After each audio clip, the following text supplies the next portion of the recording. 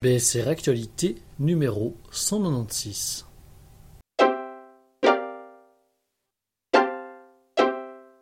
Les romans.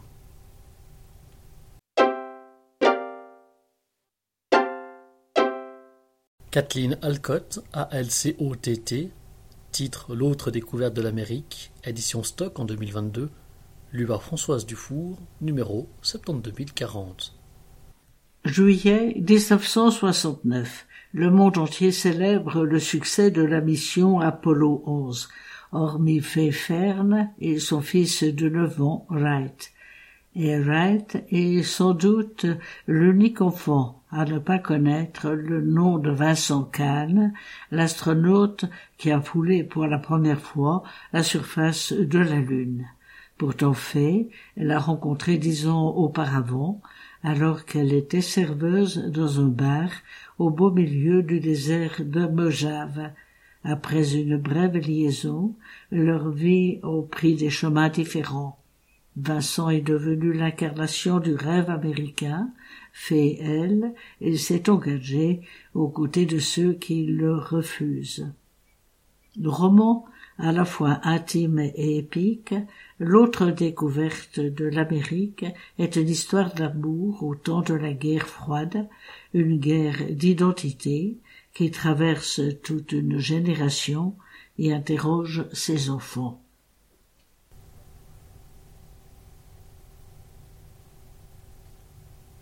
Kathleen Alcott, L'autre découverte de l'Amérique, durée 17h17, numéro 72040.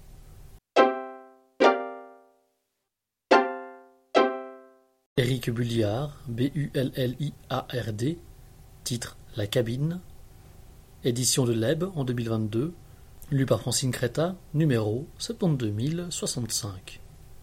Une cabine au milieu de nulle part, une quête impossible et un peu loufoque, des dialogues entre inconnus dans le silence des grands espaces, Internet et ses premiers balbutiements, des mondes apparemment incompatibles qui se rencontrent et se comprennent, l'espace d'un instant. Après le succès de son premier roman, L'adieu à Saint-Kilda, Éric Bulliard nous emmène dans le désert de Mojave, entre Las Vegas et Los Angeles. Inspiré de faits réels, ce roman plonge ses racines dans l'histoire de la Mojave Phone Booth, qui va, dès 1997, sortir de son isolement grâce à Ron, un doux rêveur enthousiaste. Mais voilà, quand le nombre de visiteurs augmente, trop, les autorités s'en mêlent et décident du destin de ce lieu magique.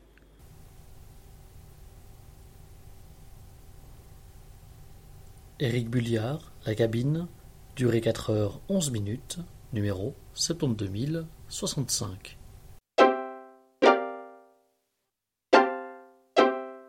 John Maxwell Coetzee, Coetzee, titre La mort de Jésus, édition Seuil en 2021, lu par Caroline Derame, numéro 72039.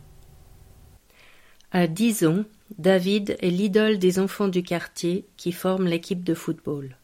Quand le directeur de l'orphelinat local le repère, il le persuade d'intégrer son établissement et sa propre équipe, au prétexte qu'il est techniquement orphelin, au désespoir de Simon et d'Inès, ses parents adoptifs. Mais dès qu'un mal mystérieux l'empêche de briller la balle au pied, le garçon est renvoyé chez lui. Les médecins de l'hôpital se déclarent impuissants et l'état de David s'aggrave. Ses camarades, tels des disciples, se pressent autour de son lit pour l'écouter raconter des épisodes du Don Quichotte. Très affaibli, il meurt, laissant Simon et Inès dévastés. Tous rendent hommage à cet enfant perçu comme exceptionnel, tandis qu'une légende se forge et qu'un culte ambigu s'instaure. Dans cet ultime volet de la trilogie de Jésus, la prose épurée et tranchante de J.M. Coetzee accompagne le lecteur dans un récit ensorcelant et hypnotique. D'une liberté, d'une finesse et d'une exigence remarquables, ce roman poignant pousse le lecteur dans ses retranchements intellectuels et moraux, tout en exigeant qu'il tolère l'insolite et le mystère.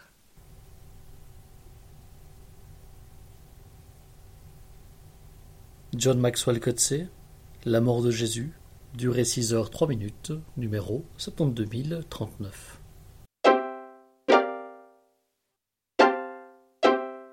Caris Davis, Davies, titre Le voyage de Hilary Bird, édition Seuil en 2022, lu par Bertrand Baumann, numéro 72069. Fuyant ses démons intérieurs, un bibliothécaire quinquagénaire sujet à l'anxiété décide de troquer le Royaume-Uni pour une ancienne station britannique du sud de l'Inde. Hébergé par un pasteur et sa fille adoptive, il réapprend au fil des jours à apprécier les plaisirs les plus simples. Charmé par la jeune femme, il en vient à songer que son destin pourrait être de lui offrir une vie meilleure. Mais les tensions religieuses et politiques menacent. Ce cadre idyllique n'est peut-être pas le havre de paix qu'il avait imaginé. Dans ce roman envoûtant, où l'étrange innocence des personnages cache une sourde révolte, Caris Davis dépeint les malentendus qui surviennent lorsque des imaginaires que tout oppose se rencontrent.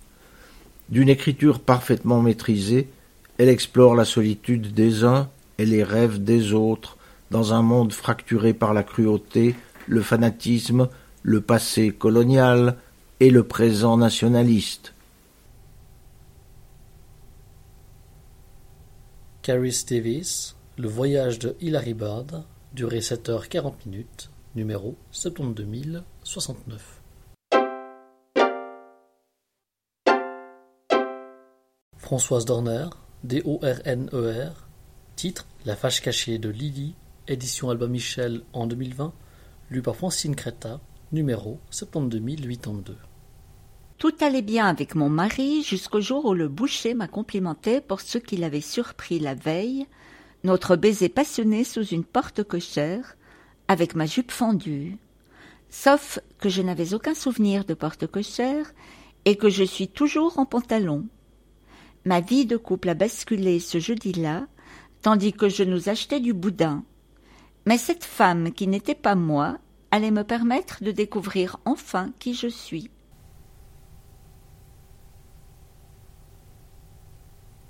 Françoise Dorner, La face cachée de Lily, durée 2 heures 35 minutes, numéro 72082.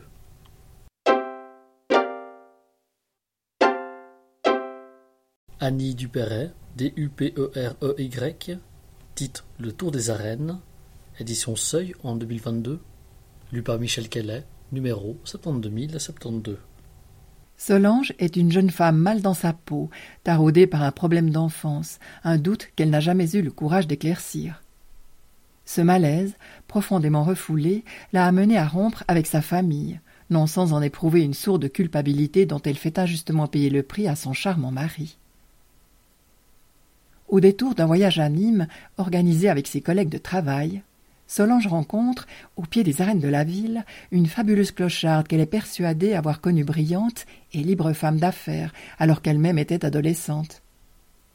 Commence alors pour Solange, guidée par un mystérieux instinct, en compagnie de cette femme hors norme et de 2 compagnons battleurs, des seigneurs de la rue, une aventure humaine et folle de 3 jours, qui va bousculer sa vision du monde et changer le cours de sa vie. Porté par des personnages aussi attachants que surprenants, le nouveau roman d'Annie Dupéret est l'histoire d'une rédemption inattendue, une psychanalyse sauvage en forme de conte. Annie Dupéret, Le Tour des Arènes, durée 6 heures 58 minutes, numéro 72072.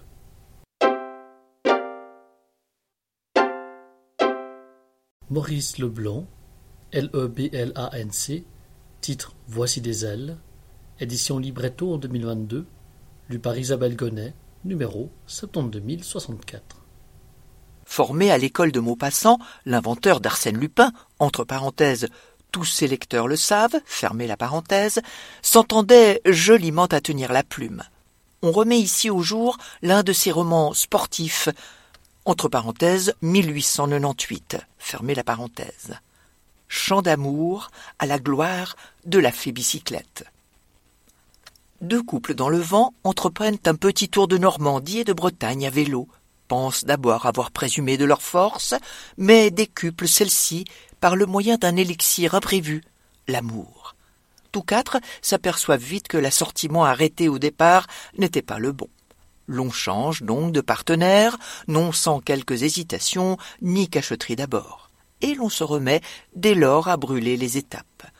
Le lecteur découvrira surtout un romancier qui pour l'époque avait des idées plutôt culottées, entre parenthèses, ou déculottées comme on voudra, fermez la parenthèse, qui prend parti pour la nudité des corps et des cœurs, prône l'amour libre et toutes sortes d'émancipation et donne sans barguigner le beau rôle à ces dames.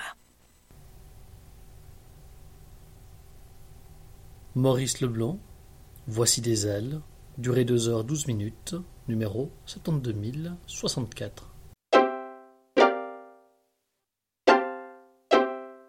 Thomas Lecuyer, Lecuyer, titre Moon Lake, édition Plaisir de lire en 2022, lu par Lisette Vogel, numéro 72049. 1938. Leonard Washington est un jeune homme de 20 ans, noir et pauvre, qui vit sur les rives d'un petit lac en forme de croissant de lune, au fin fond du Mississippi. Le samedi soir, il enflamme la petite scène du juke joint de Ma Ridley avec les notes de blues qu'il joue sur des instruments fabriqués par son cousin garagiste, Elliot. Le dimanche matin, il chante du gospel dans l'église de son père. Léonard aspire à une vie meilleure. Il est impatient de se rendre à Memphis avec son cousin pour auditionner auprès d'une importante maison de disques. Mais le jour de leur départ, Elliot n'est pas au rendez-vous. 2 corps sans vie ont été retrouvés sur les rives du Moon Lake. Léonard devra-t-il renoncer à ses rêves?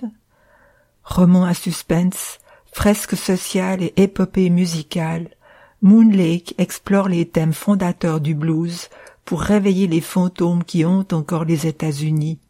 Une partition fiévreuse qui chante l'amour et la mort. Thomas Lecuyer, Moon Lake, durée 7h51, numéro 72049. Bruno Pellegrino, Pellegrino, titre Terre des Fins, édition Zoé en 2022, lu par Marianne Pernet, numéro 72060. Terre des Fins est une ville minière sur le déclin, un terminus du monde uniquement accessible par le rail. Liv, graffeuse et délinquante à 16 heures, y voit débarquer l'ambitieuse Sora, une fille de la capitale, venue chercher en urgence l'œuvre d'un artiste qu'elle vénère et qu'elle rêve de rencontrer. Un récit d'émancipation sauvage et intime aux allures de roman de gare. Bruno Pellegrino, Terre des Fins, durée 3h15, numéro 72060.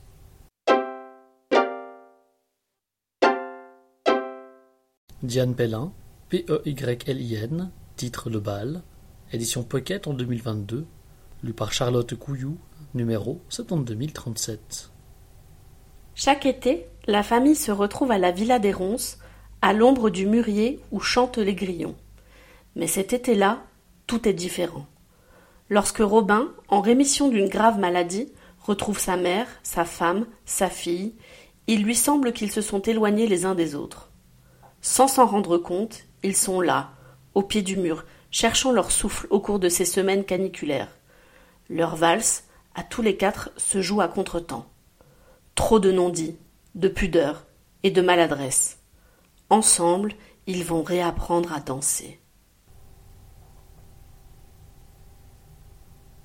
Diane Pellin, de Bâle, durée 4h14, numéro 72037.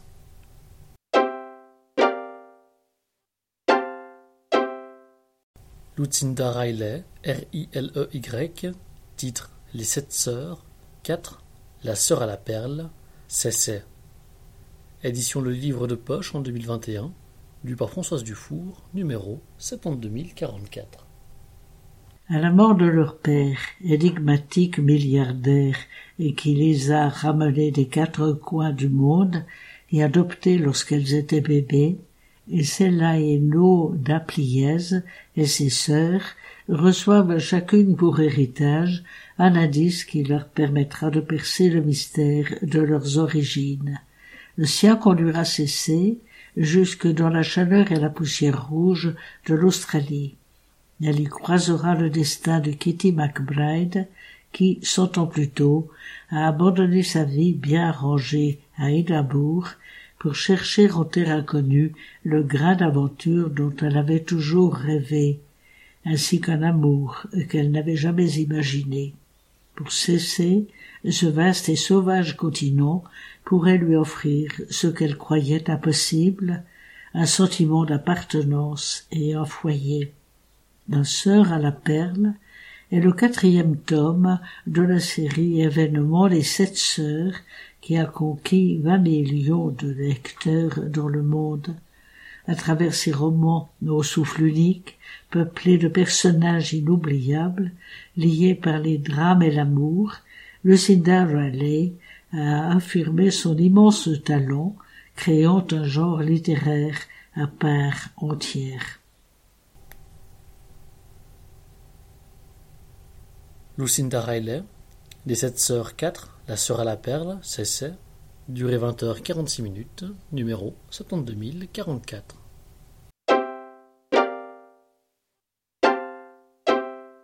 Douglas Stuart, S-T-U-A-R-T, titre Chugibin, édition Globe en 2021, lu par Tristan Panatier, numéro 72077. Glasgow, année 1980, sous le règne de fer de Margaret Thatcher. Agnès Bain rêvait d'une belle maison bien à elle, d'un jardin et d'un homme qu'il aime. À la place, son dernier mari la lâche dans un quartier délabré de la ville où règne le chômage et la pauvreté. Pour fuir l'avenir bouché, les factures qui s'empilent, la vie quotidienne en vrac, Agnès va chercher du réconfort dans l'alcool, et l'un après l'autre, parents, amants, grands-enfants, tous les siens l'abandonnent pour se sauver eux-mêmes. Un seul s'est juré de rester, coûte que coûte, de toute la force d'âme de ses 8 ans. C'est Shuggy, son dernier fils. Il lui a dit un jour « Je t'aime, maman, je ferai n'importe quoi pour toi. » Shuggy peine d'autant plus à l'aider qu'il doit se battre sur un autre front. Malgré ses efforts pour paraître normal, tout le monde a remarqué qu'il n'était pas net. Harcèlement, brimades, injures, rien ne lui est épargné par les brutes du voisinage. Agnès le protégerait si la bière n'avait pas le pouvoir d'effacer tous ceux qui vous entourent, même un fils adoré. Mais qu'est-ce qui pourrait décourager l'amour de Shuggy ? Shuggy Bain est un premier roman fracassant qui signe la naissance d'un auteur. Douglas Stuart décrit sans détour la cruauté du monde et la lumière absolue.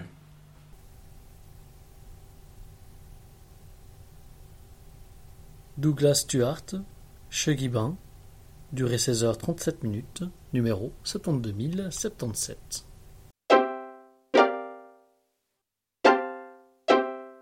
Les romans historiques et biographiques.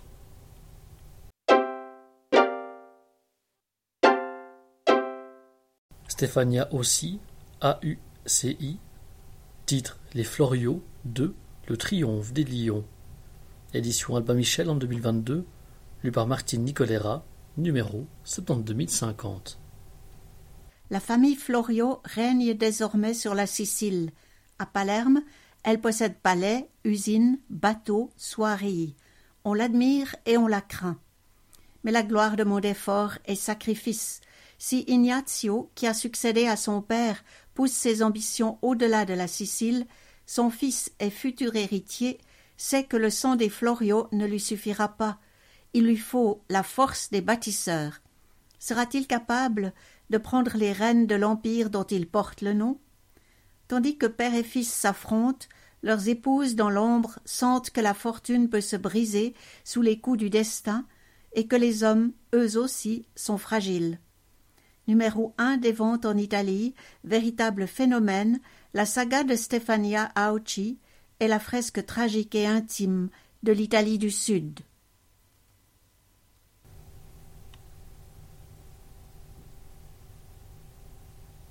Stefania aussi, Les Floriaux 2, Le Triomphe des Lions, durée 12h49, numéro 72050.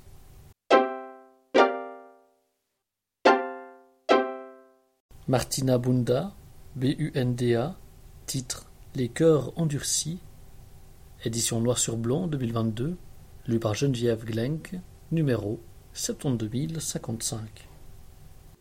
Les héroïnes de cette saga féminine, dont l'action recouvre le deuxième tiers du XXe siècle en Pologne, sont trois sœurs. Gerta, fiable et sérieuse, Truda, qui cède facilement aux appels du cœur, et Hilda, la rebelle, la fantasque. Leur mère, Rosella, les a élevées seules dans le village Kachub de Zwiewka Góra. Pour survivre à la guerre, puis à la terreur stalinienne, elles doivent apprendre à dissimuler leurs sentiments. L'insensibilité devient leur bouclier contre l'adversité et, là où d'autres s'effondreraient, Rosella et ses filles poursuivent leur chemin, vaille que vaille. Il y a des mariages et des séparations, mais ni les maris, ni les enfants qui viennent au monde ne constituent le centre de tout.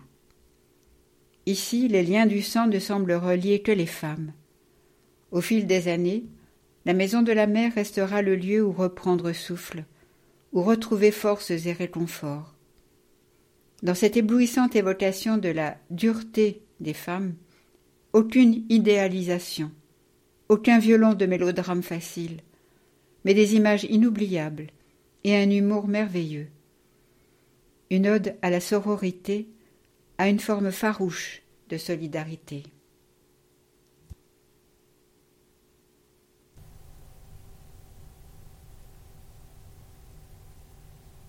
Martina Bunda, Les cœurs endurcis, durée 10h46, numéro 72055.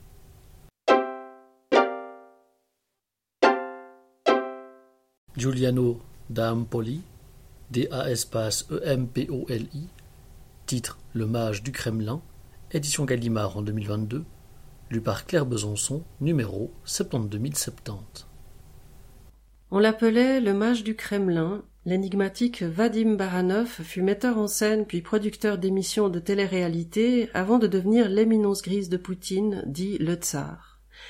Après sa démission du poste de conseiller politique, les légendes sur son compte se multiplient sans que nul puisse démêler le faux du vrai.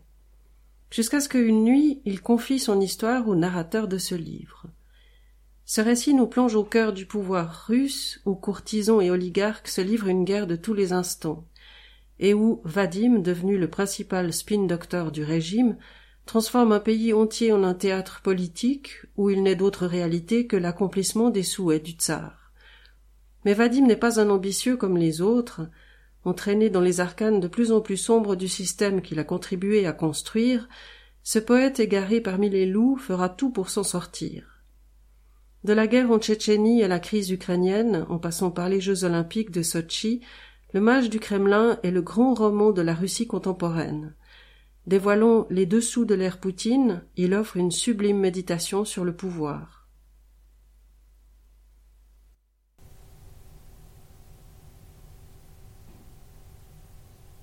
Giuliano da Empoli, Le Mage du Kremlin, durée 6h58, numéro 72070. Marina Dedeyan, D-E-D-E-Y-A-N, titre Là où le crépuscule s'unit à l'aube, édition Robert Laffont 2022, lu par Françoise Dufour, numéro 72081. Ils rentrèrent en traîneau à Saint-Pétersbourg dans le paysage bleuté de l'hiver. Les sapins, les bouleaux et les trembles se détachaient sur fond blanc, telles des gravures à la pointe sèche. Le froid et le silence figeaient le monde dans une immuabilité rassurante. Le crissement des patins, le halètement des chevaux, le claquement du fouet, chaque son prenait une intensité particulière, dans la pureté de l'atmosphère. La neige effacerait vite les 2 sillons laissés derrière eux, la vie comme un passage. Dans cette fresque russe, Marina Dedeyan explore la mémoire familiale pour retracer l'histoire de ses arrière-grands-parents au tournant du XXe siècle, entre grandeur d'avant-guerre et tourmente révolutionnaire. Une figure de la bonne société germano-russe, ses aïeuls ont croisé les pas de nombreuses personnalités de leur époque. Lou Andreas Salomé, Eugène Fabergé, Emmanuel Nobel, Václav Nijinsky et bien d'autres encore.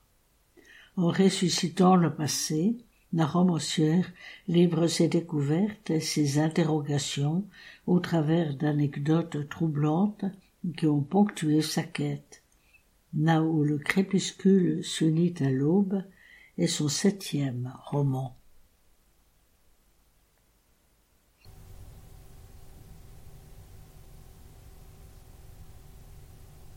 Marina Dedeyan, Là où le crépuscule s'unit à l'aube, durée 16h57, numéro 72081.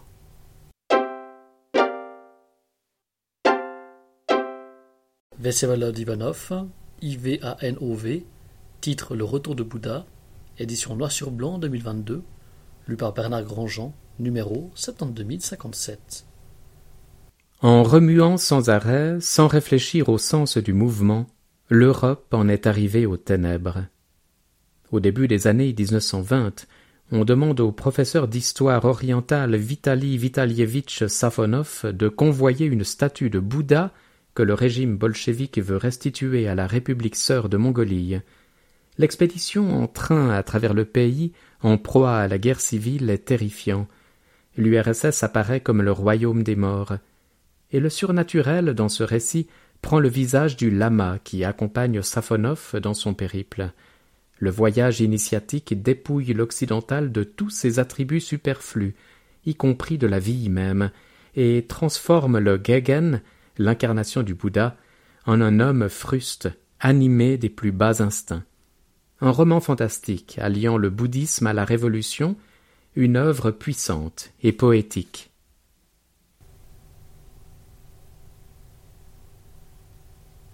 Vsevolod Ivanov, Le Retour de Bouddha, durée 3h35, numéro 72057. Julia Kerninon, Kerninon, titre Toucher la terre ferme, édition L'Iconoclaste en 2022, lu par Zoya Hortzik, numéro 72066. J'étais là, un bébé parfait dans les bras, et mon corps déchiré. Dans mon orgueil, comme dans mon innocence, j'ai pensé que tout s'arrêtait, alors qu'au contraire, tout commençait. Un soir de novembre, en pyjama sur le parking de la clinique, Julia Kerninon hésite à fuir. Son premier enfant vient de naître, et malgré le bonheur apparent, elle perd pied, submergée par les doutes et la peur des contraintes. Sa vie d'avant lui revient comme un appel au large. Les amours passionnels, les nuits de liberté et les vagabondages sans fin. Dans ce récit intime, Julia Kerninon plonge au cœur des sentiments ambigus de la maternité. Elle confie ses tempêtes intérieures. Comment être mère? Comment rester soi? Elle raconte cette longue traversée jusqu'à atteindre la terre ferme où tout se réconcilie.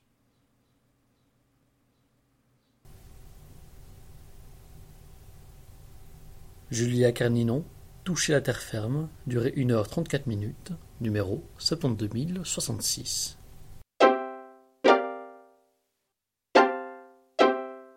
Les romans policiers et suspense.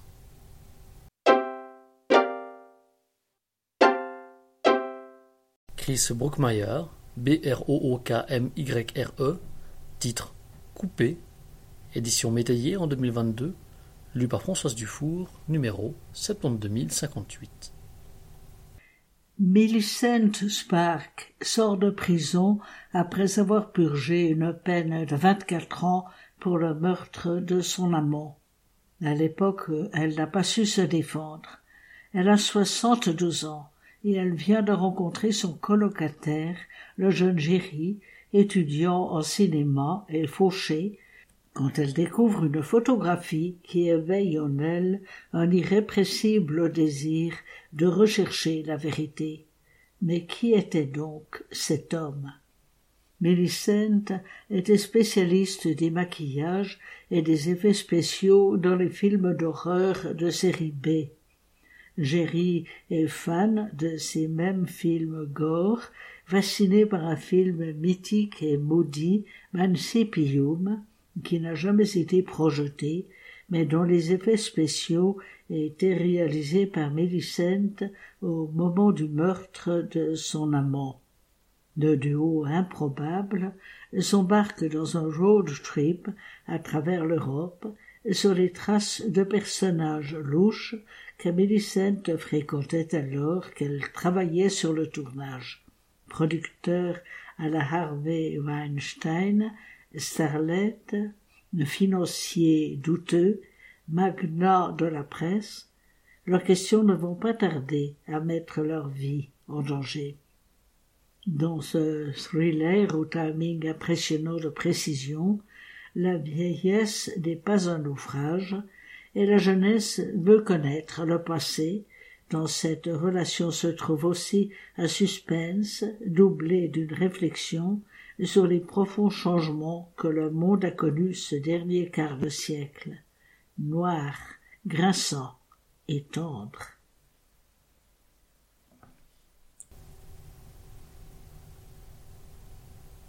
Chris Brookmyer, coupé, durée 18h09, numéro 72058.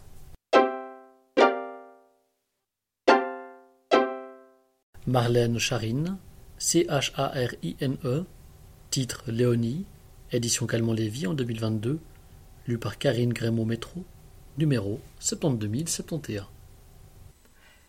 Une jeune fille séquestrée dans une maison, un flic prisonnier de son propre corps, chacun est peut-être la chance de l'autre.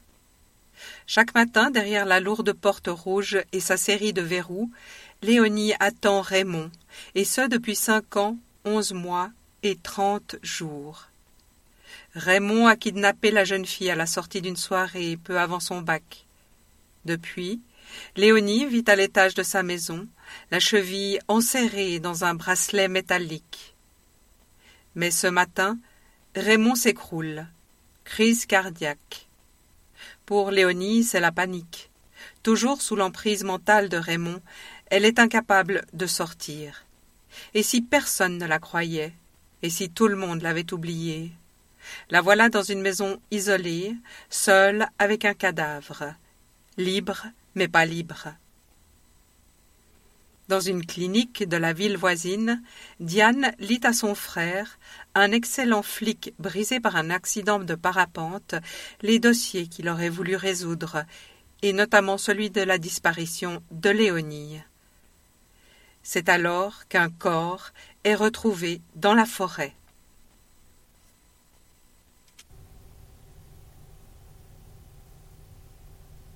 Marlène Charine, Léonie, durée 8h11, numéro 72071.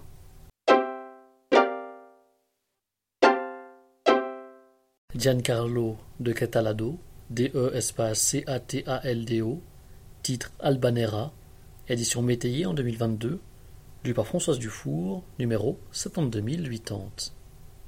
À la sortie de l'école de police, ils étaient les meilleurs, les plus prometteurs, mais ils ont échoué à résoudre un meurtre. 10 ans après, Alba, la tireuse émérite, bien née, profileuse formée au FBI, fascinée par la noirceur et manipulatrice, le blond, tourmenté et honnête, dont elle est toujours le grand amour, et le docteur Sax, saxophoniste de jazz, membre des services bien marié à la fille de son chef, le général, se retrouvent autour d'un meurtre semblable. La deuxième victime aussi est ligotée selon l'art japonais du shibari. Ils n'ont pas le droit d'échouer. C'est à Alba que reviendra la mission de les tirer du piège qu'est devenu Rome, tombé sous la loi du plus fort.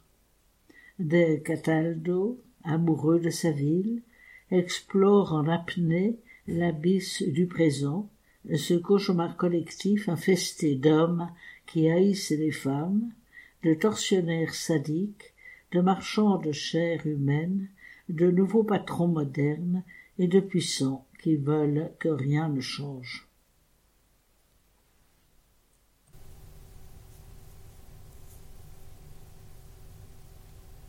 Giancarlo de Cataldo, Albanera, durée 9h54, numéro 72811.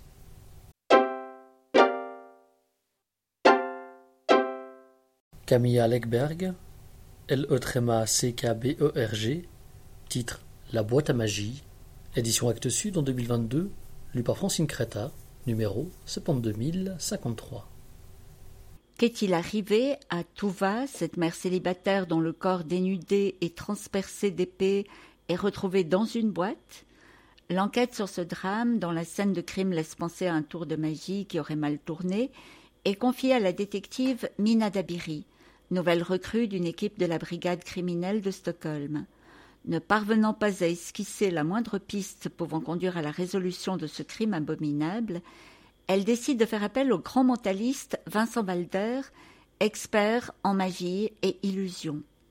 Des indices trouvés sur le corps de la victime et dans le parc d'attractions où a été découverte l'installation morbide mènent Vincent sur les traces d'un tueur en série.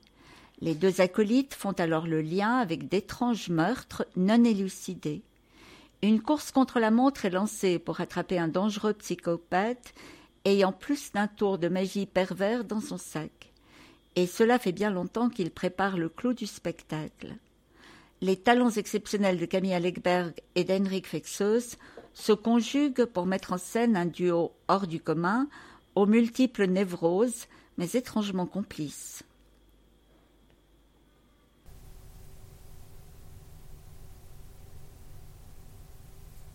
Camilla Legberg, La boîte à magie, durée 18h27, numéro 72053.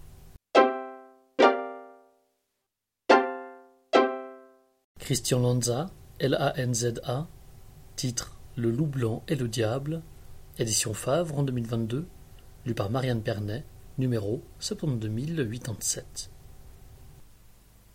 En 1961, Jérôme Achard, un petit garnement d'à peine 12 ans, est envoyé au séminaire catholique sur les conseils du curé de la paroisse, dans l'espoir que les contraintes de l'internat puissent mater ce gosse récalcitrant et le soustraire à ses mauvaises fréquentations.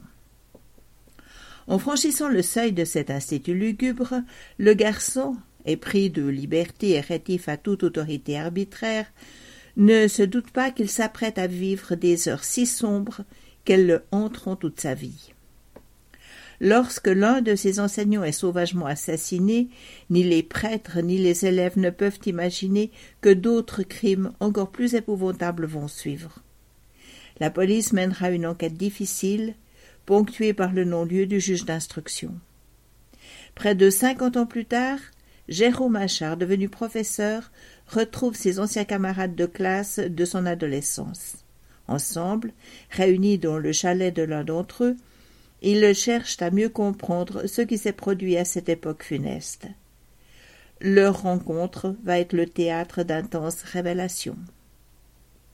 Dans ce roman largement autobiographique, à la fois émouvant et saisissant, l'auteur mêle son propre vécu à une intrigue policière imaginaire pleine de suspense, destinée à régler ses comptes avec un passé cruel.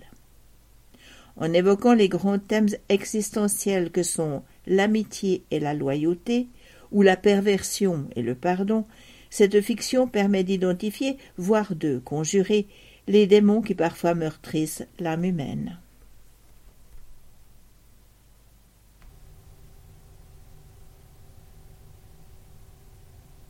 Christian Lanza, Le loup blanc et le diable, durée 12h29, numéro 72087. Peter May, M.A.Y., Titre La gardienne de Mona Lisa, une enquête d'Enzo MacLeod. Édition Rouergue en 2022, lu par Christiane Messudan, numéro 72084. Enzo MacLeod est un enquêteur hors pair. Le célèbre Écossais de Cahors n'est-il pas parvenu à résoudre plusieurs affaires ayant mis en échec la fine fleur de la police française? Mais en cette année 2020, alors que sévit la pandémie, son souhait le plus cher est de veiller sur sa famille. C'est compter sans sa vieille amie, Magali Blanc, spécialiste en archéologie médico-légale. Empêchée de se déplacer, elle demande à Enzo de se rendre à Carénac, un village où l'on vient de découvrir le squelette d'un officier de la Luftwaffe, vraisemblablement exécuté à la fin de la Seconde Guerre mondiale. Lorsqu'Enzo arrive sur les lieux, c'est pour découvrir qu'un meurtre particulièrement sanglant vient de coûter la vie à Émile Narcisse, grand nom du marché international de l'art. En acceptant de collaborer à l'enquête, il va faire un bond dans le temps, jusqu'au jour maudit de l'occupation, lorsque les trésors du Louvre furent évacués vers le sud de la France. Tandis qu'Hitler et Göring, chacun de son côté, chargeaient un homme de confiance de mettre la main sur le portrait de la Joconde, le général de Gaulle confiait à une jeune femme, Georgette Pignal, le soin de protéger le célèbre tableau de Léonard de Vinci. Dans ce passionnant roman, Peter May mêle histoire et fiction. Nombre des personnages que font revivre ces pages ont réellement existé. Quant à la gardienne de Mona Lisa, de l'archipel des Hébrides au Quercy résistant, elle conjugue en elle le meilleur de la France et du Royaume-Uni. Peter May, La gardienne de Mona Lisa, une enquête d'Enzo MacLeod, durée 11h32, numéro 72084.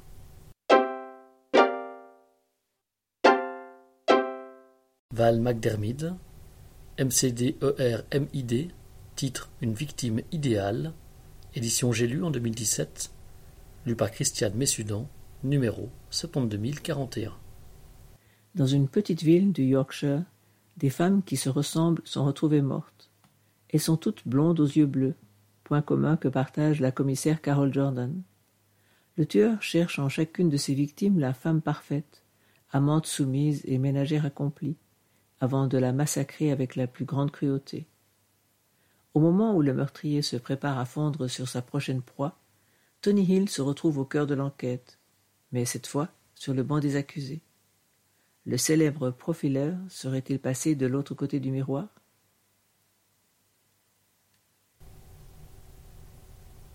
Val McDermid, Une victime idéale, durée 11h22, numéro 72041.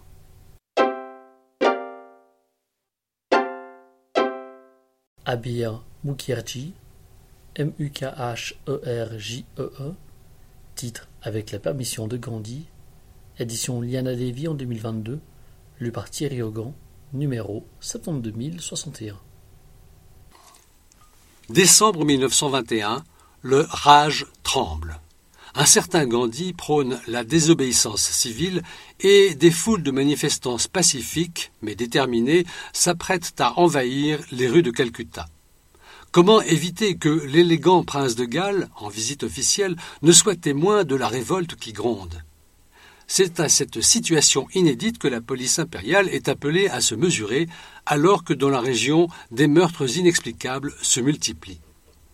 Le capitaine Windham et le sergent Banerjee n'ont pas peur de se battre sur plusieurs fronts, mais pour Windham se rajoute une lutte serrée contre une addiction à l'opium de plus en plus envahissante. Tandis que Banerjee se donne un mal de chien pour concilier l'inconciliable, sa sympathie pour les courants indépendantistes et son appartenance à la police du colonisateur Oni. Malgré leur pugnacité, l'issue de ces combats est loin d'être acquise.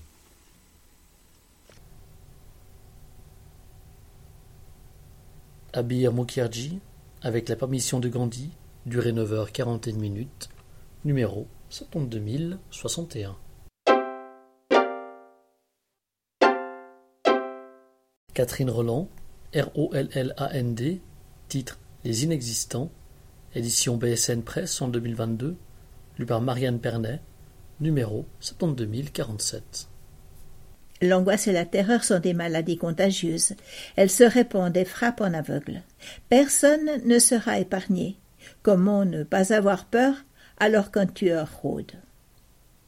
Au Péché Gourmand, un restaurant qui ne ferme jamais, Camille vient de prendre son service. Mère célibataire d'un petit garçon handicapé, elle y retrouve chaque soir le vigile Noam, un ancien professeur venu d'Irak qui craint d'être expulsé. Cette nuit pourtant est différente des autres. L'Éventreur, un tueur en série qui terrorise leur petite ville de province depuis des mois, est sur le point d'être arrêté. Avant l'aube, tout aura basculé.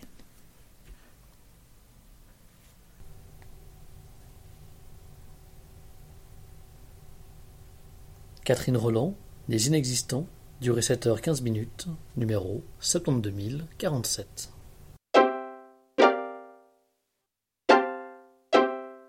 Émilie Schepp, SCHEPP, titre Les Griffes du Silence, une enquête de Jana Berzelius, édition HarperCollins 2022, lu par Denise von Arx, numéro 72085. Pour Armand Muric, il est déjà trop tard. La bombe attachée sur son torse accomplit son œuvre implacable au moment même où la police arrive sur les lieux.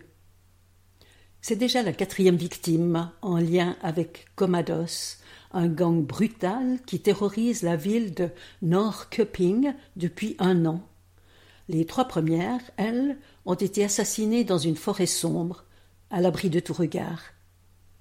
Pour la policière Mia Bollander et son coéquipier fraîchement débarqué Patrick Viking, difficile de trouver un rapport entre ces homicides tant les modes opératoires diffèrent. C'est d'autant plus ardu que les témoins potentiels se referment à la seule évocation du nom de ce groupuscule violent. Mais celle qui tremble le plus, à vrai dire, c'est l'énigmatique procureur Jana Berzelius, en charge de l'affaire Armand Muric. Car ce qui unit ces 4 meurtres, c'est elle. Pour sauver sa réputation et sa peau, elle a intérêt à mettre ses collègues sur une fausse piste et, surtout, à surveiller ses arrières.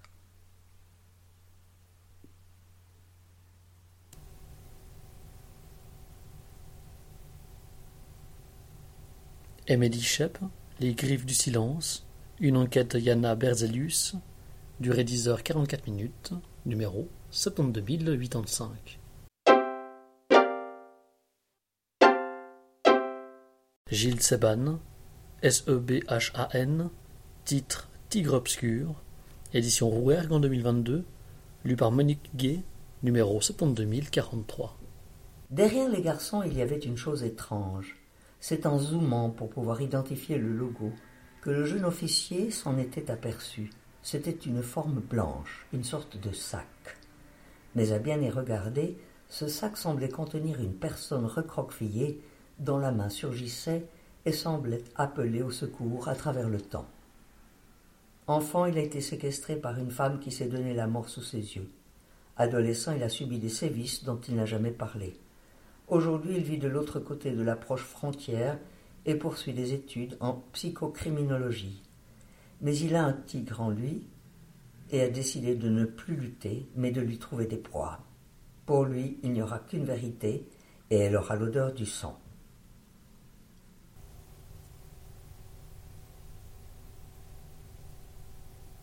Gilles Seban, Tigre obscur, durée 4h50, numéro 72043.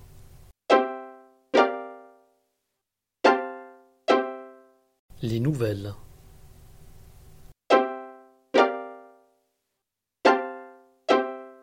Anne Bottany-Zuber, BOTTANI-ZUBER,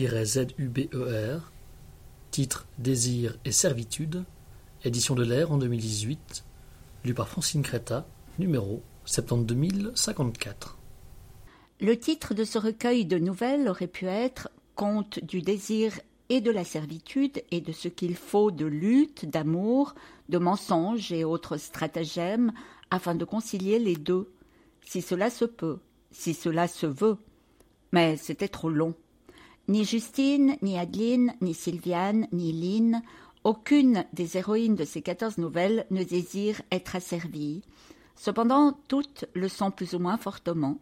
La religion catholique d'autrefois, la religion de l'apparence d'aujourd'hui, le statut social, les relations conjugales et familiales, le poids des habitudes, l'addiction à la cocaïne mettent en péril la possibilité de faire des choix librement consentis.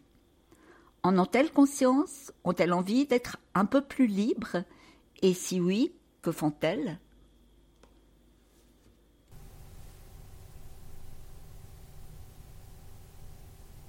Anne Botany-Zuber, Désir et servitude, durée 4 heures 14 minutes, numéro 72054.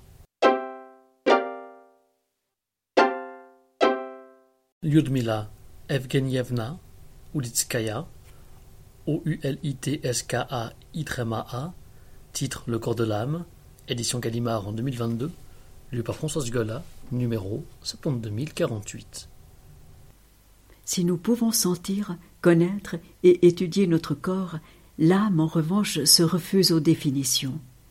Que recouvre-t-elle précisément? Est-elle présente tout au long de notre existence, ou se révèle-t-elle seulement à certains moments? Telles sont les questions que se posent les personnages qui peuplent ce livre, à des instants à la fois exceptionnels et quotidiens. Un médecin légiste s'interrogeant sur des traces visibles, une épouse esseulée qui se découvre des propriétés physiques étonnantes, un jeune homme qui se fond dans un paysage bien aimé. En un subtil jeu d'écho, ces points déposés à la lisière entre la vie et la mort tracent une esquisse surprenante et délicate du passage dans l'au-delà. Dans ce livre hors du commun, nimbé d'une lumière apaisante, Lyudmila Ulitskaya fait scintiller des éclats de vie qui dessinent un atlas de l'âme.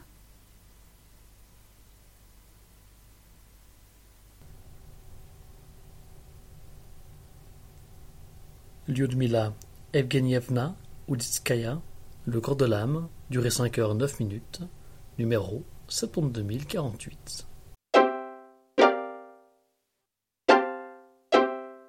Bernhard Schlink, SCHLINK, titre Couleur de l'adieu, édition Gallimard en 2022, lu par Jack Turlington, numéro 72067. Les couleurs de l'adieu, ce sont ces teintes que prennent certains instants habités par un remords, un souvenir émouvant ou une évocation douloureuse.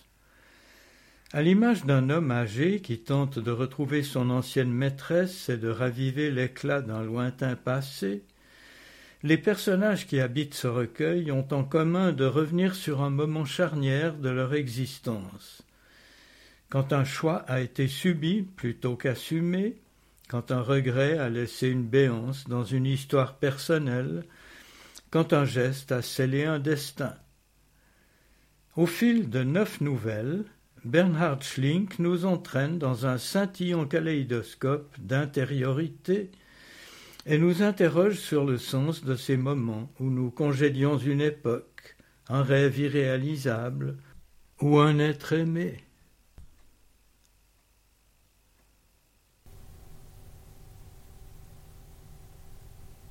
Bernhard Schlink, Couleur de l'adieu, durée 7 heures 31 minutes, numéro 72067.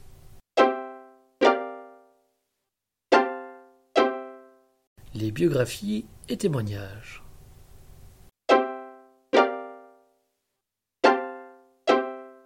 Tsutsa Bank, BANK, titre Mourir en été, édition Rivage en 2022, lu par Marie-Christine Mevel, numéro 72046.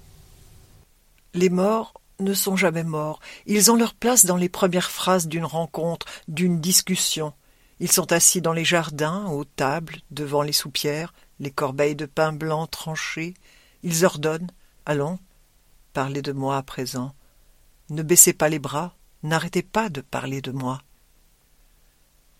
Tsutsa Bank pensait passer un dernier été auprès de son père au bord du lac Balaton, dans la Hongrie de leurs souvenirs communs et respectifs. Mais l'accélération de la maladie bouleverse ses plans, et tandis que l'horizon de la mort se rapproche, c'est la vie entière qui revient et s'impose. Ce livre doit avoir une séparation redoutée et bouleversante d'avec un père authentiquement rencontré en tant qu'être humain. La beauté de cette relation, la richesse du portrait qui se dessine sous la plume de l'écrivain, la justesse et l'attention qu'elle consacre aux émotions, aux détails, à la joie et au chagrin, transcendent absolument le roman de deuil.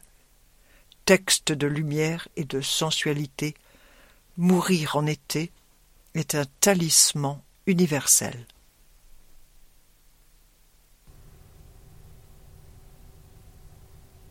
Tsutsa Bank, Mourir en été, durée 7h17, numéro 72046.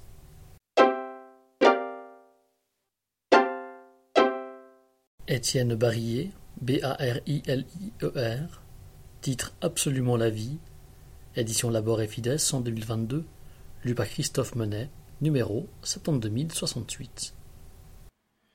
Fils de pasteur et de santé fragile, dans un village des années 1950, l'auteur fait du monde et de ses rudesses, mais aussi de la religion et de ses exigences, une expérience anxieuse.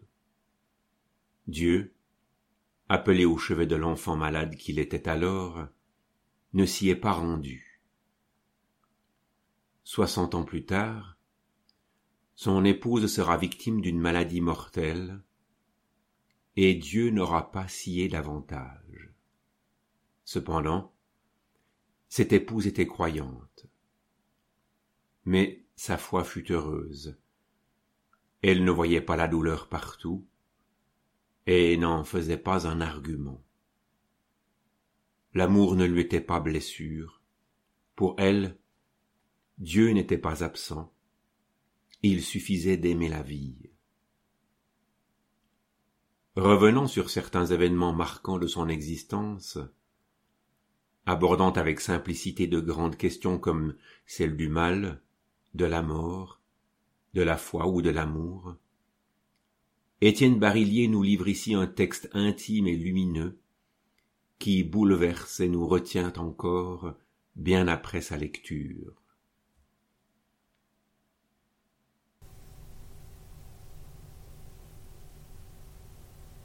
Étienne Barillier, Absolument la vie, durée 2h32, numéro 72068.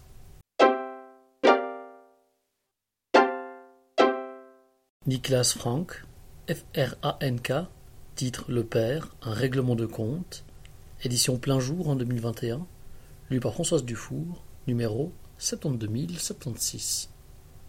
Voici un livre d'une violence extrême, dirigé contre un père, mais pas n'importe lequel, Hans Frank, ministre d'Hitler, puis gouverneur général de la Pologne occupée par les nazis, pendu à Nuremberg en 1946.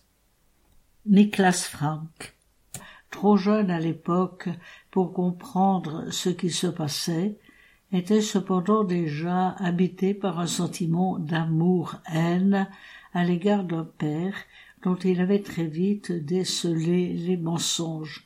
Plus tard, il consacrera une grande partie de sa vie à travailler sur son histoire familiale pour établir la vérité sur les crimes de son père, largement niés par sa mère, ses proches et tous ceux qui ont gravité autour de lui. Cette tentative, d'emblée vouée à l'échec, débouche sur une sorte de lettre au père, écrite dans une langue imaginative et brutale, qui s'attache à débusquer tous les faux fuyants, tous les travestissements de la réalité. En creux, il s'agit aussi du portrait d'une enfance abusée, contrainte de participer à son insu à une entreprise d'anéantissement de l'être humain. Dans ce titre, c'est à la fois un témoignage historique de premier ordre sur la période nazie et sur l'occultation dont elle a été ultérieurement l'objet dans une partie de la société et de l'administration allemande, et par sa langue acide et véhémente, une surprise littéraire. Un des livres les plus impressionnants que j'ai jamais lus, Philippe Sands.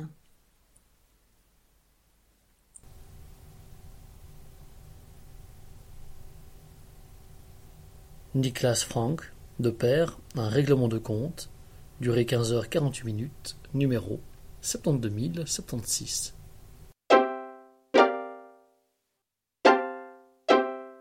Les romans d'amour, romance.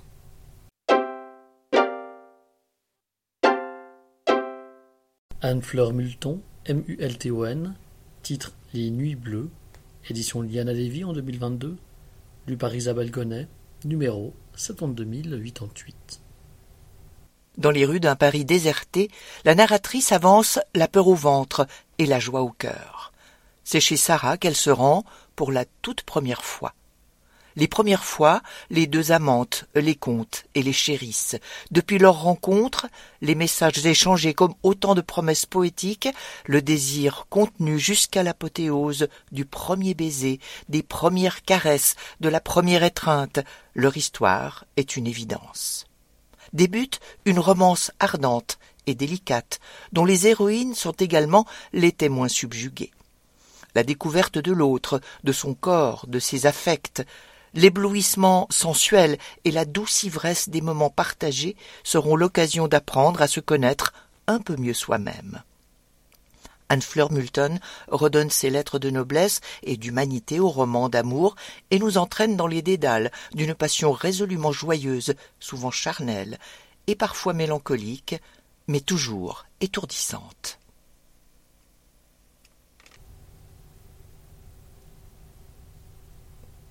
Anne-Fleur Multon, Les Nuits Bleues, durée 2h19, numéro 72088.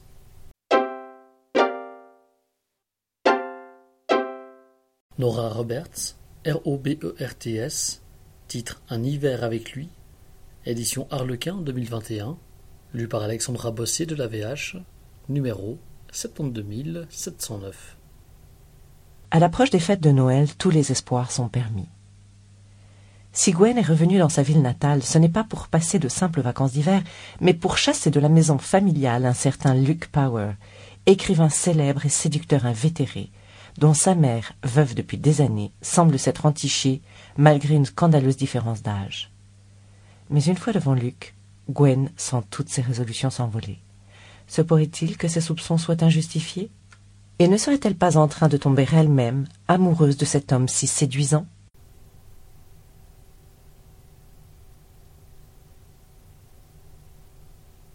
Nora Roberts, Un hiver avec lui, durée 3h33, numéro 72709. La littérature érotique.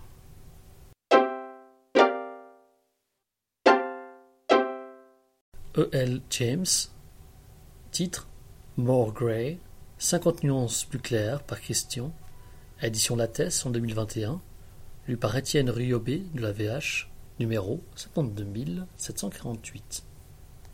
Retrouvez la sensualité, l'intensité dramatique et sentimentale de 50 nuances plus claires à travers les rêves, les espoirs et les tourments de Christian Grey.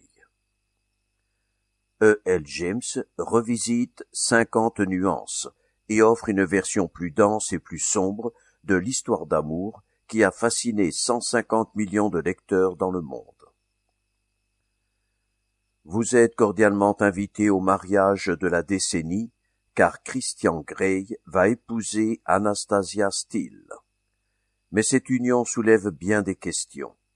L'esprit libre et indépendant d'Anna ravive chez Christian ses terreurs les plus profondes et met à l'épreuve son besoin de tout contrôler. Alors que de vieilles rivalités et rancœurs refont surface, une erreur de jugement les déchire et risque de briser leur couple. Christian parviendra-t-il à vaincre ses démons? En découvrant la vérité sur ses origines, connaîtra-t-il la paix et saura-t-il accepter l'amour inconditionnel d'Anna? Christian trouvera-t-il enfin sa nuance plus claire?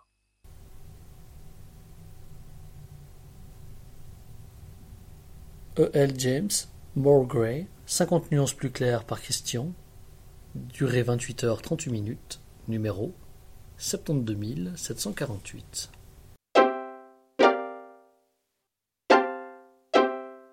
Humour et satire.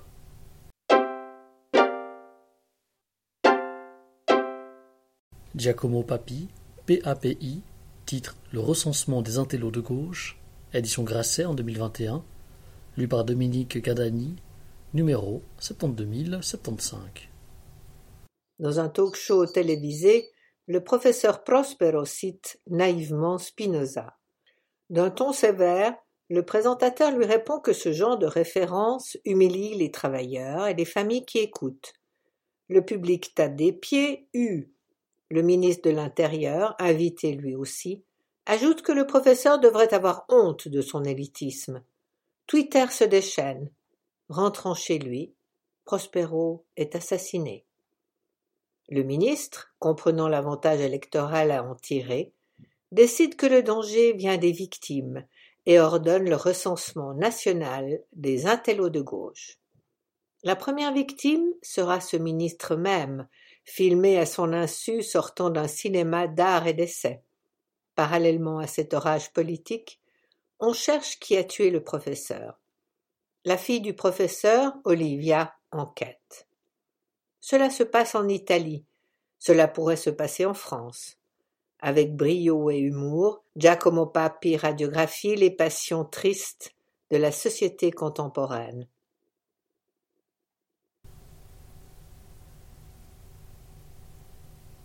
Giacomo Papi, Le recensement des intellos de gauche, durée 5 heures 22 minutes, numéro 72 075.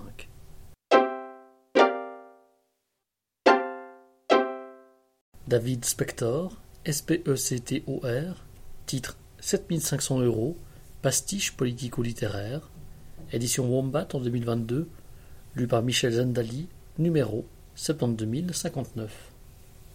Variation sur une campagne présidentielle à la manière de Michel Houellebecq, Adhésion, Marcel Proust en même temps, Vladimir Nabokov, Lolito, Patrick Modiano, Souvenir brumeux de l'ancien monde, Marc Lévy, Lui et Elle, Eddie Bellegueule, En finir avec Édouard Louis, Emmanuel Carrère, Le nombril, Théodore Dostoïevski, Frime et financement, Georges Feydeau, L'hôtel du Nouveau Monde, Gustave Flaubert, Normandie Tech, Georges Perec, La disruption, Bruno Le Maire, Ma patronne, quelle femme!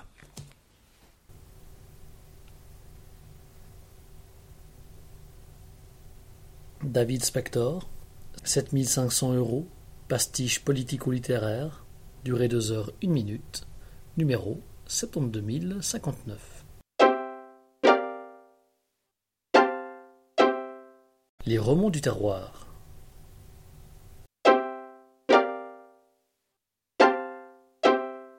Alain Delage, DELAGE, titre La nuit des vendanges, édition de Boré en 2020, lu par Marie-Hélène Simonet de la VH, numéro 72 760.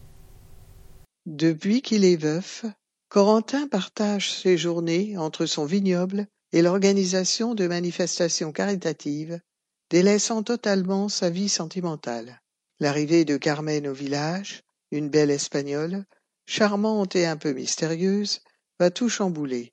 Ces deux-là tombent vite amoureux, mais quand Carmen expose à Corentin son projet de dresser l'arbre généalogique de tous les habitants, le viticulteur prend la mouche. Pourquoi s'intéresse-t-elle au passé du village? Corentin sent le danger de lourds secrets enfouis, sans se douter qu'il sera le premier à en subir les conséquences.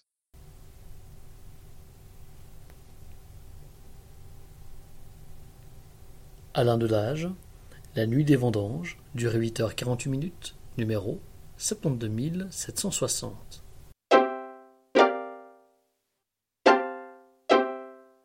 La science-fiction et la dystopie.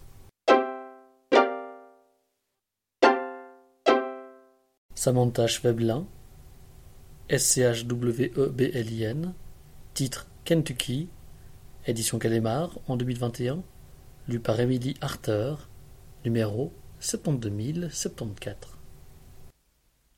Le phénomène se propage rapidement aux 4 coins du globe. Tout le monde en parle, tout le monde veut en avoir un. Lapins, corbeaux, dragons. Les Kentucky sont de petits robots en forme de peluche, dotés d'une caméra et de 3 roues mobiles qui leur assurent une certaine autonomie. Ils sont connectés au hasard à un utilisateur anonyme qui a acheté le droit de les habiter et qui peut se trouver n'importe où sur la planète.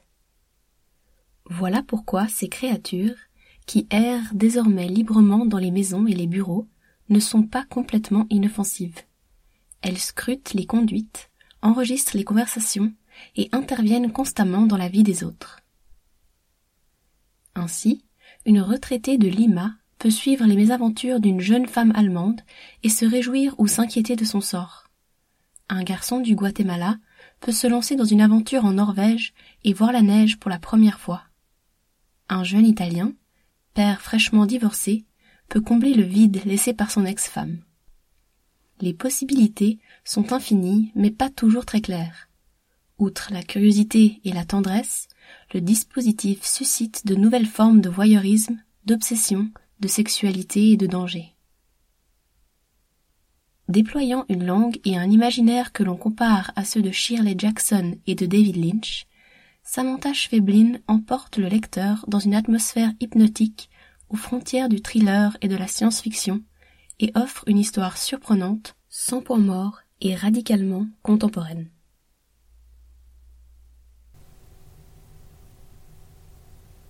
Samantha Schweblin, Kentucky, durée 6h41, numéro 72074.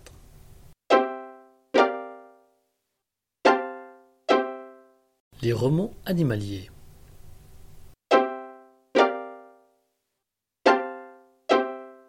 Arturo Pérez Reverte, Perez-Reverte, titre Sans loi ni maître, édition Seuil en 2022, lu par Bertrand Baumann, numéro 72042.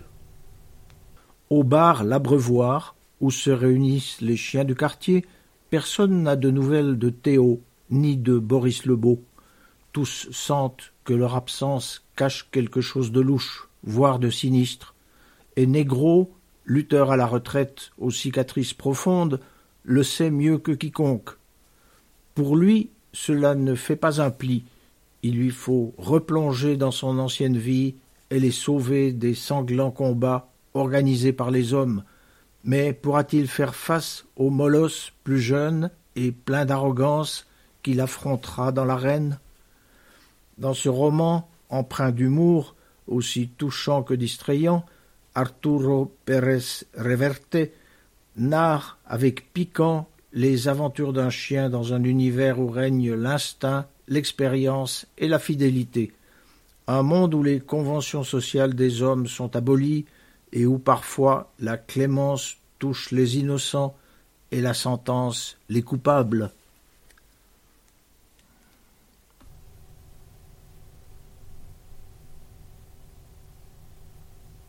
Arturo Pérez Reverte, Sans loi ni maître, durée 4h19, numéro 72042.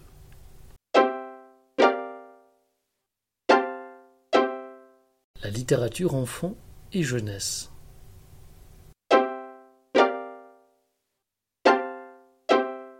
Sarah Andres, ANDRES, titre Dans la cité électrique 1, Le cercle des veilleurs. Édition Gallimard en 2022, lu par Geneviève Girard, numéro 72079. Le monde qui s'ouvrira à toi n'est à nul autre pareil. Londres, 1899. Grâce à un énigmatique message, Oscar, 12 ans, et sa petite sœur Livy partent à la recherche de leur famille disparue. Mais en voulant jouer les explorateurs, ils se trouvent projetés à Londonium.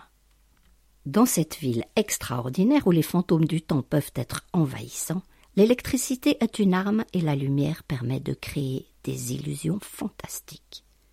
Avec 2 enfants au destin exceptionnel, plongés au cœur d'un univers foisonnant et inventif. Le premier tome d'une trilogie fascinante par une finaliste du concours du premier roman, Gallimard Jeunesse, RTL, Télérama.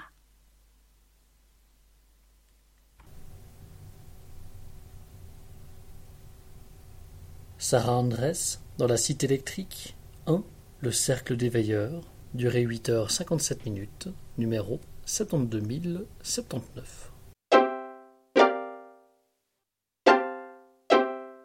Libby Scott, SCOTT, titre Peux-tu me voir, édition M. Lafon en 2022, lu par Caroline Mandy, numéro 72045.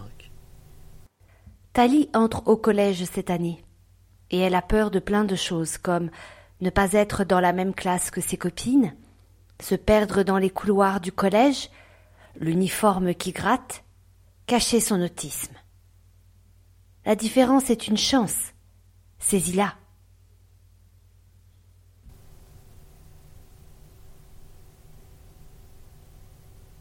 Libby Scott, Peux-tu me voir, durée 6h39, numéro 72045. Historique jeunesse.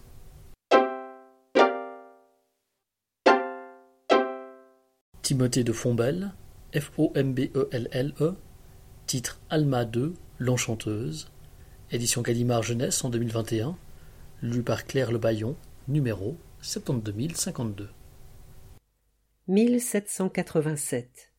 Alma et Joseph ont rejoint Saint-Domingue sur les traces du navire La Douce Amélie et de son insaisissable trésor. Mais Alma n'a qu'un seul but, retrouver l'âme, son petit frère. Dans les plantations de canne à sucre, les champs de coton de Louisiane, parmi les milliers d'esclaves qui se battent pour survivre, la jeune fille poursuit sa quête tandis que Joseph traverse à nouveau l'Atlantique. On parle d'abolition à Londres. En France, le pouvoir de Versailles commence à vaciller. En se séparant, les chemins d'Alma et Joseph leur rappellent à chaque instant tout ce qui les unit.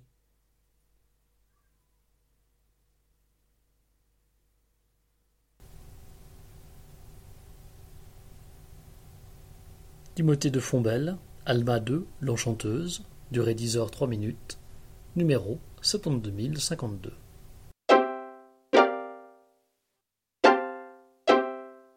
Policier jeunesse.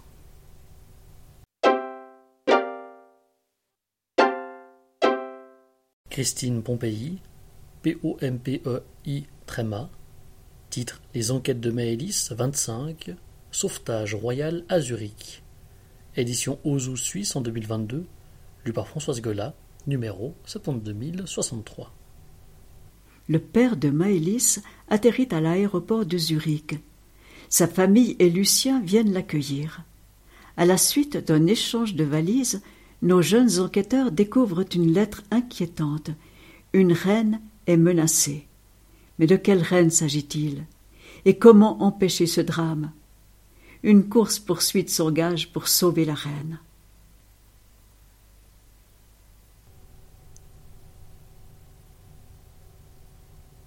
Christine Pompéi, Des enquêtes de Maëlys, 25, sauvetage royal à Zurich. Durée 36 minutes. Numéro 72063.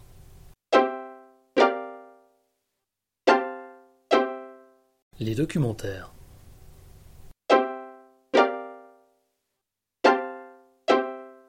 Philosophie, religion, spiritualité. Roger-Paul Droit, DROIT, titre Un voyage dans les philosophies du monde, édition Albin Michel en 2021, lu par Jean-Philippe Deschamps, numéro 72051. La philosophie, une affaire grecque? Seulement européenne? Occidentale? Absolument pas. Partout dans le monde, d'autres cultures, d'autres langues ont des usages multiples de la raison et de son exercice qui produisent des systèmes de pensée rigoureux, déductifs, démonstratifs. Des philosophies à part entière. Encore faut-il trouver des chemins pour y accéder. En grand pédagogue, Roger-Paul Droit nous propose d'entrer dans les têtes des philosophes d'ailleurs, indiens ou chinois, logicien bouddhiste, tibétain ou japonais, penseur juif ou arabo-musulman. S'adressant à tous dans une langue limpide et précise, cette brève histoire fait découvrir des univers intellectuels captivants, souvent méconnus, parfois mal compris, et notamment des philosophes arrivés récemment parmi les auteurs du baccalauréat, comme Zhuangzi, taoïste aux provocations paradoxales, Nagarjuna, théoricien bouddhiste de la voie du milieu, Maïmonide, maître du Talmud, Avicenne, penseur de l'islam des Lumières, et bien d'autres mis en perspective. Un guide inédit pour renouveler la réflexion sur les ressorts de la philosophie, son histoire, ses frontières et son évolution, tout comme ses relations aux sagesses, religion et spiritualité.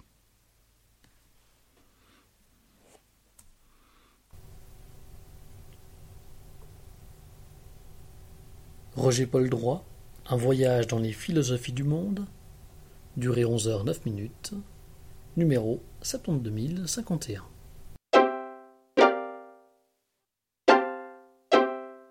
Société, économie politique. Pascal Boniface, B-O-N-I-F-A-C-E, titre 50 idées reçues sur l'état du monde.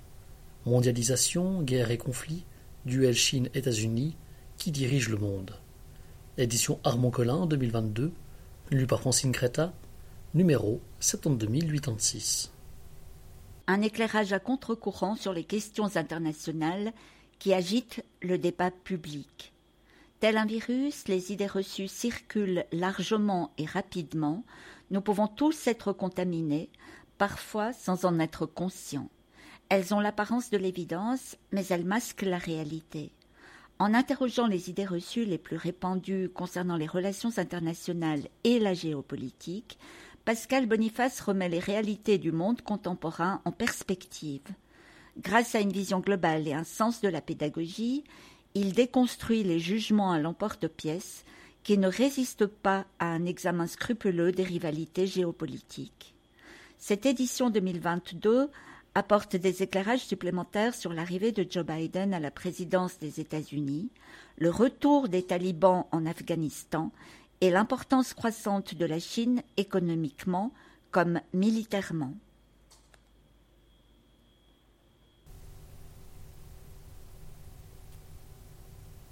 Pascal Boniface, 50 idées reçues sur l'état du monde, mondialisation, guerre et conflit, duel Chine-États-Unis, qui dirige le monde, durée 3h43, numéro 72086.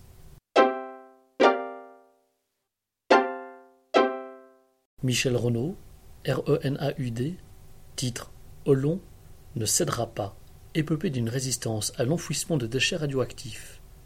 Édition Mon Village en 2021, lu par Christine Leonardi, numéro 72062. Vous avez sous les yeux des pages d'histoire vaudoise exceptionnelles, une résistance aux pressions institutionnelles qui s'étendra sur plus de 10 ans, organisée, coordonnée et déterminée.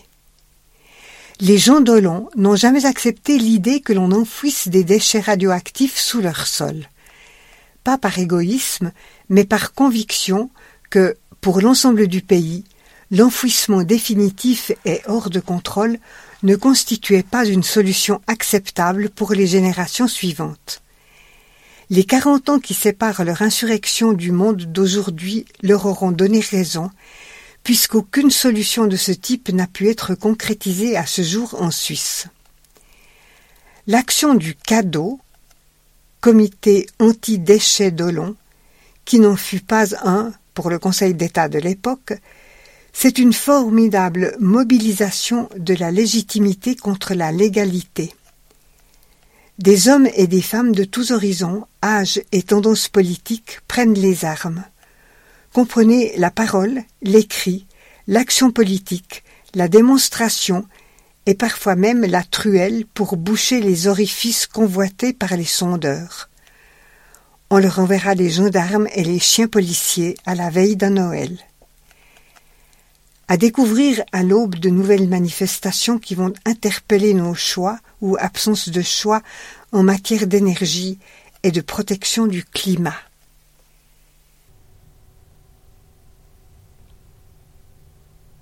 Michel Renaud, L'on ne cédera pas, épopée d'une résistance à l'enfouissement de déchets radioactifs, durée 4 heures 27 minutes, numéro 72062.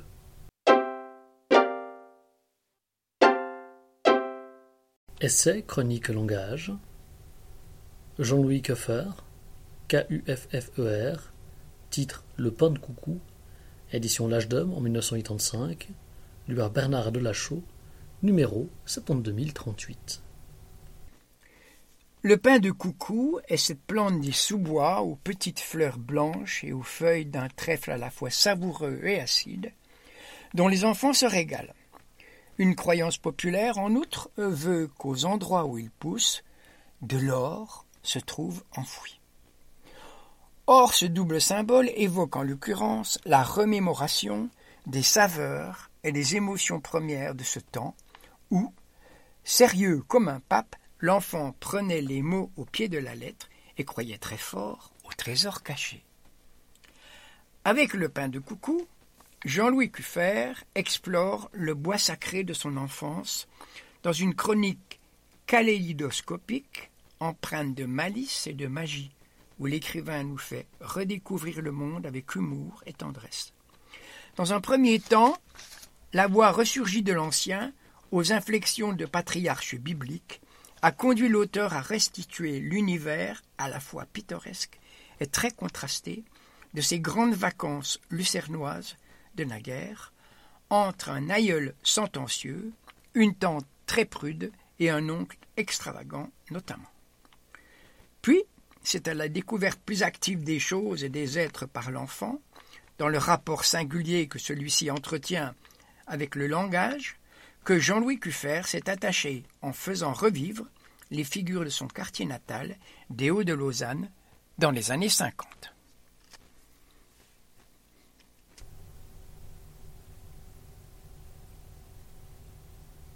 Jean-Louis Kuffer, Le pain de coucou, durée 3 heures 30 minutes, numéro 72038. David Van Rebroek, VAN espace REYBROUCK, titre Ode, édition Actes Sud en 2021, lu par Françoise Dufour, numéro 72073. Poème célébrant un personnage ou un événement, parfois poème lyrique destiné à être accompagné de musique, telle est l'ode selon la définition usuelle. Il n'est donc pas surprenant que David Van Rebroek ait intitulé ainsi ce livre, tant il s'inscrit sous le signe de la ferveur, de l'enthousiasme, de la beauté et de l'ardeur, de l'amitié et de la gratitude, de la mémoire et de l'histoire. Il est toujours dans les parages de la poésie. Musique, peinture, danse, esthétique, philosophie, éthique, littérature, mais aussi politique, résistance, résilience. Tout ce qui structure la vie et l'œuvre de cet écrivain engagé, et cet historien archéologue, nous est ici offert en partage. Écrite entre 2015 et 2018, non pas accompagnée de musique, mais introduite par un dessin, le geste au crayon d'un artiste, en écho aux mots, à la pensée d'un autre, ces odes peuvent aussi être lues comme une série de pas de deux multipliés à l'envi, avec ce et ceux qui comptent pour David Van Rebroek à un instant donné ou pour sa vie entière. Ode se lit comme une partition sensible, nourrie du regard que pose sur le monde un humaniste engagé.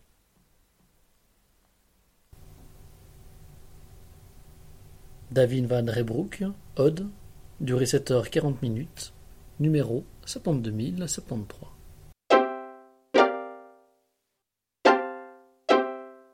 Histoire-géographie. Sabine Dullin, Dullin, titre L'ironie du destin, une histoire des Russes et de leur empire, entre parenthèses 1853-1991, fin de la parenthèse, édition Payot en 2021, lu par Laure Salvarelli de la VH, numéro 72773. Entre guillemets. L'homme soviétique n'est pas celui que vous croyez. Khrouchtchev à Nixon. Les dirigeants de l'Empire russe, puis soviétique, n'ont cessé de lancer des politiques aboutissant à des résultats contraires. Les tsars voulurent agrandir, consolider et moderniser l'Empire en le russifiant et en lui donnant les contours d'un État-nation à l'européenne assorti d'un empire colonial.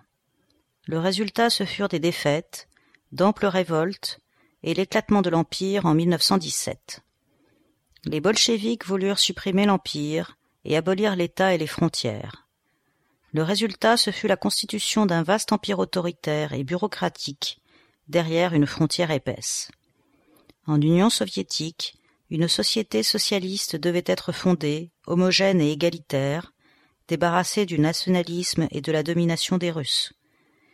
Mais lorsque l'URSS s'effondra en 1991, la principale réussite, entre guillemets, du communisme avait été la consolidation de nations qui prirent alors leur indépendance et la restauration d'une Russie dominant son étranger proche. En 7 dates clés, Sabine Dullin explique cette ironie du destin et nous aide à comprendre ce qui motive depuis plus de 150 ans notre plus puissant voisin.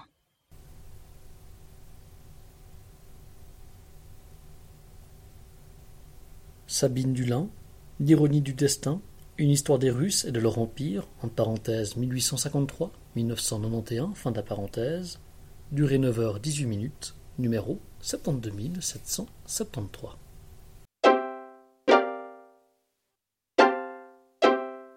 Yannick Guillou, Guillou, titre Napoléon et l'Empire ottoman, édition Edisto en 2021, lu par Marie Brelet de la VH, numéro 72652.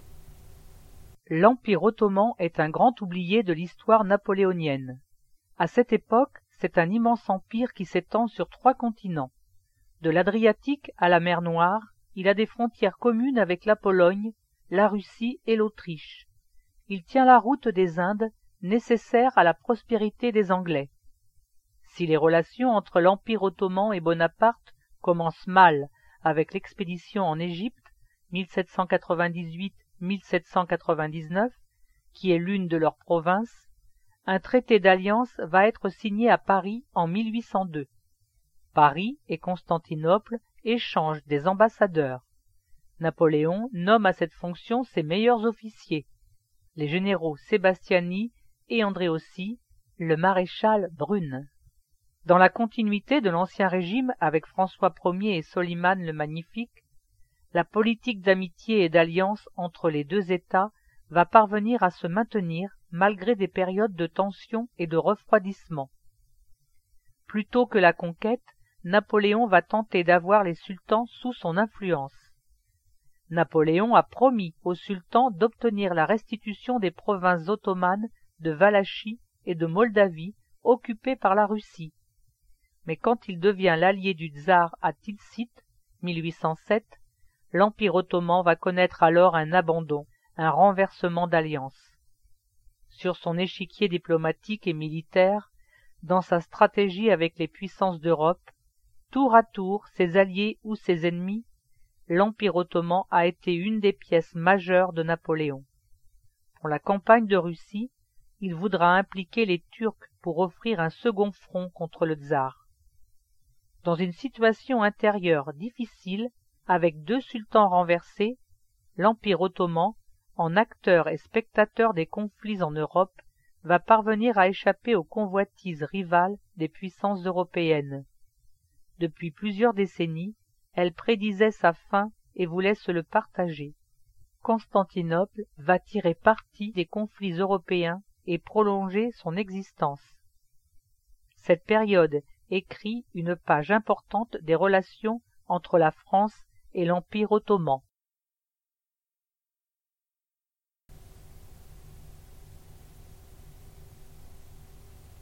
Yannick Guillou, Napoléon et l'Empire ottoman, durée 18h41, numéro 72652.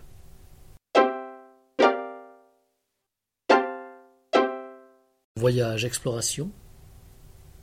Nicolas Idier, IDIER, titre Dans la tanière du tigre, édition Stock en 2022, lu par Pierre-Bernard Elsig, numéro 72078. Citation. Arundhati avait eu raison de me mettre en garde. Tu ne comprendras rien si tu ne t'impliques pas. Fin de citation. Dans le brasier de l'Inde d'aujourd'hui, l'auteur poursuit une énigme. Qu'est-ce qui nous pousse en dehors de nous-mêmes, par-delà la grande muraille de nos vies confortables? Après de longues années à Pékin, le voilà à Delhi, toujours plus avant dans la tanière du tigre. De son amitié nouée avec l'écrivaine et militante Arundhati Roy, naît une rencontre intense avec un pays complexe et magnifique dévoré par les flammes. Car c'est un incendie qui s'étend de ce côté du monde, un incendie qui porte une lumière sauvage dans l'ombre de la tanière.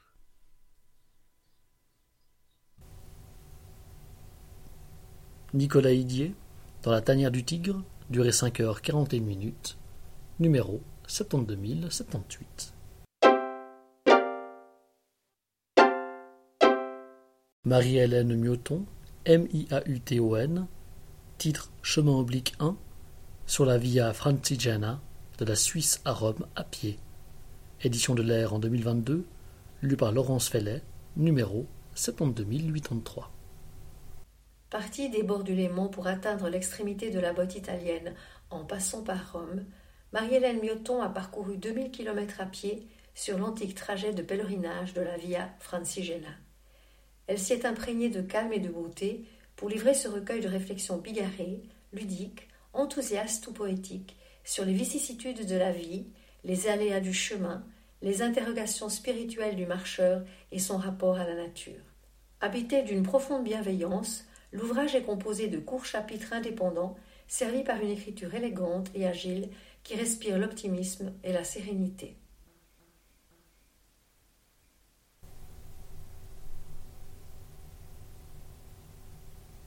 Marie-Hélène Mioton, Chemin oblique 1, sur la Via Francigena, de la Suisse à Rome à pied, durée 3h21, numéro 72083.